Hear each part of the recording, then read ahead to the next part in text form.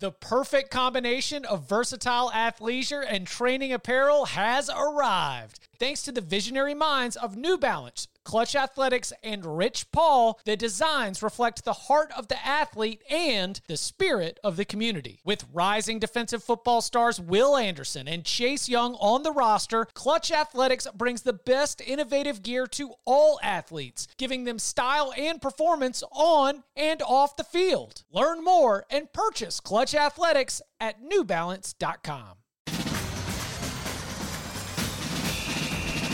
Powell back to throw. Throwing long, throwing deep, and Owen caught for a touchdown by Brown. 42 yards, and he's into the end zone.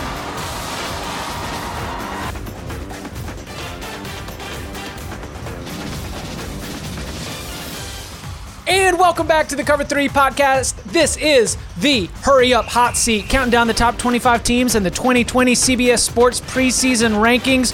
All these stories are on CBSSports.com, and we are bringing to the hot seat today to talk about the North Carolina Tar Heels. It is time, ladies and gentlemen of the court, be ready. It is Ben Kercheval. Ben, the North Carolina Tar Heels, a lot of hype, a lot of energy. You know, the Mack Brown hire sort of got thrown in a bucket with like Les Miles at Kansas, and you were wondering if this was just going to be, you know, just kind of just playing out the string or coming in to appease some boosters. Do you believe that Mack Brown specifically has been influential in a change in attitude around Chapel Hill and around the North Carolina football program, such that we've even got them in our preseason top 25? Well, after one season, it's kind of hard to say. I think it's more optimistic now than certainly at the time. But, you know, look, Mack he's that charismatic CEO type. And that's what his strength has been for a long time. That's what he was very good at with Texas. But that really works when you have good assistants and when you are able to recruit. And in the last probably 4-ish years that he was with the Longhorns, look, I know what the recruiting rankings say, but they were not doing a good job on the recruiting trail.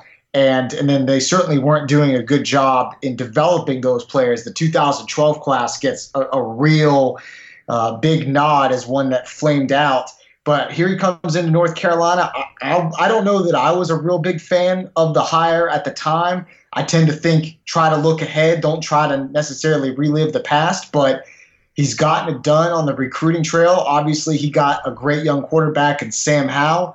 That fixes a lot of problems. And even though they were 7-6 last year and came up short in close games more often than they didn't, they were certainly exciting and have the makings of a team that, I don't know that they will I don't think they'll compete with Clemson for an ACC championship, but I think they have the opportunity to get to that 13th game. Well, look, I'm going to steal Chip's question because I know Chip's got this on his notepad somewhere. We've all seen North Carolina be the sweetheart team that, with the new coach that everyone likes, and they're the underdogs, and they have a good year and win a big bowl game, and you're looking up and it's a feel-good story. And now they got people like you putting them in the top 25. What is that? People like me? And all of a sudden we're lumping some expectations on their shoulders. All right? So do you think that this team is equipped to handle the expectations now that they're not just the sweethearts, now that they are a team that could get to that 13th game? I don't know that I quite get there yet. And first of all, let me be very clear. We all voted in this 130, man. It's not like I'm sitting up here. You're on the stand, Ben. You are on the stand. Yeah, this really is the hot seat. No, I think they will be a perfectly good 9-3 team. Now, is the ACC Coastal still mediocre enough that 9-3 gets you to the ACC championship game to face Clemson? I mean, I think that's possible. But the big thing for them is they get UCF and Auburn. They get them both away from Chapel Hill to start the season. I actually think, even though conference play is always tough because you have to, you get these familiar foes every single year, I actually think things ease up once they start getting to conference play because they don't get Clemson, they don't get Florida State, they don't get any of the big names out of the cross division. They get 2 really tough non-conference games, and then they get like Virginia Tech at home and Miami, and like that's the bulk of the remaining difficult games. So I think the schedule sets up for them to maybe puff it up a little bit more. But as far as what I think the win total will be versus last year, I don't know that I see it moving much more than about 1 or 2 games. When you took a look at the team and you were starting to break down the losses, I know on the defensive side of the ball, you've got a couple players on the defensive line gone, though you returned Chaz Surratt. I think that you mentioned the quarterback sort of can help solve a lot. And the play of Sam Howell is one of the reasons why they were in a lot of games late. But as you were starting to look at the personnel of this team, what stood out to you maybe as a position that we're not talking enough about? Well, I don't know that maybe we're not talking enough about it. It's a complementary piece to Howell, but it's the fact that like everyone who caught a pass last year is coming back for them. And you had 2,000-yard guys.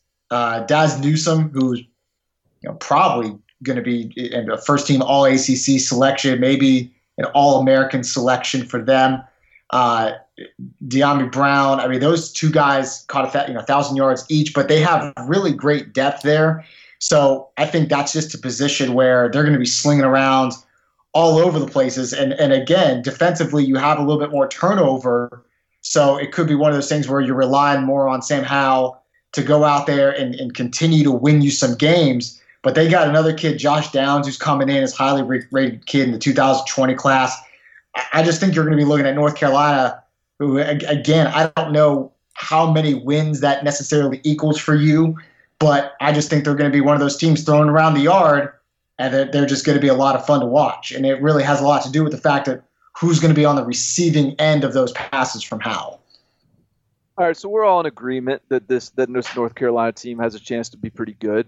We're all in agreement that Sam Howell is a pretty good player. Yeah, Heisman. Is Sam Howell just a pretty good player that has got North Carolina a chance to be pretty good?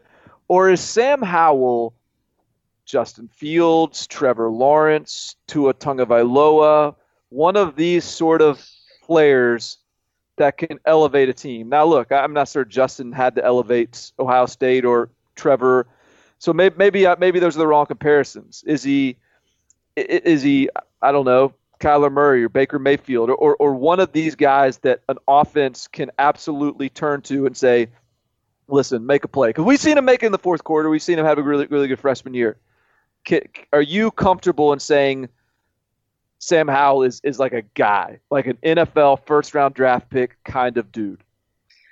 Well, first of all, I would disagree that Trevor Lawrence did not elevate Clemson. They were a good playoff team without him, but once they got him, they were a national championship winner. So yeah. I would say that he does elevate them. As for Howell, I would say he absolutely is a dude. I mean, to go out as a freshman, ice water in your veins, and making plays in the fourth quarter, we love that old moxie. That moxie that is a God-given thing that he has. Now, do I think he needs to spread that moxie around a little bit, maybe to all 4 quarters? Yeah. Sometimes slow starts have been, but again, he was a freshman. Like, you have to allow a little bit of that growth. But if you see that type of cold-blooded killer instinct out of Howell after 1 year in some really big games, then that seems to project that he can grow his game and do that for 4 quarters, for 2 more years. Look, I think if he improves on that part of it, I don't know that he would be like, number 1 overall pick like Trevor Lawrence or Justin Fields. But I do think that he gives you that first round caliber of a guy who's going to go out there and just get the damn job done. He is Ben Kercheval. You have been. Oh wait, hold on. I gotta unmute it. You have been relieved from the hot seat for the North Carolina Tar Heels. You can check out his story on the Tar Heels at cbssports.com. Ben, thank you very much. Thank you.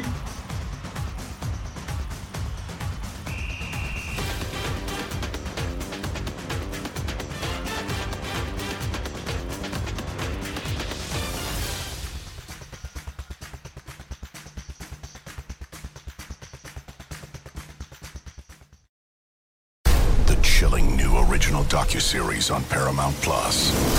Why did he kill his family? The answer lies across the ocean in a woman named Sylvie. She's a Can model. Where desire leads to deception. I ended up spending $12,000 and $15,000 a day. It was addictive. I can't get you out. And obsession leads to murder. Who did this to your family? You can't really maintain a fantasy forever. Control Alt Desire. Now streaming on Paramount Plus.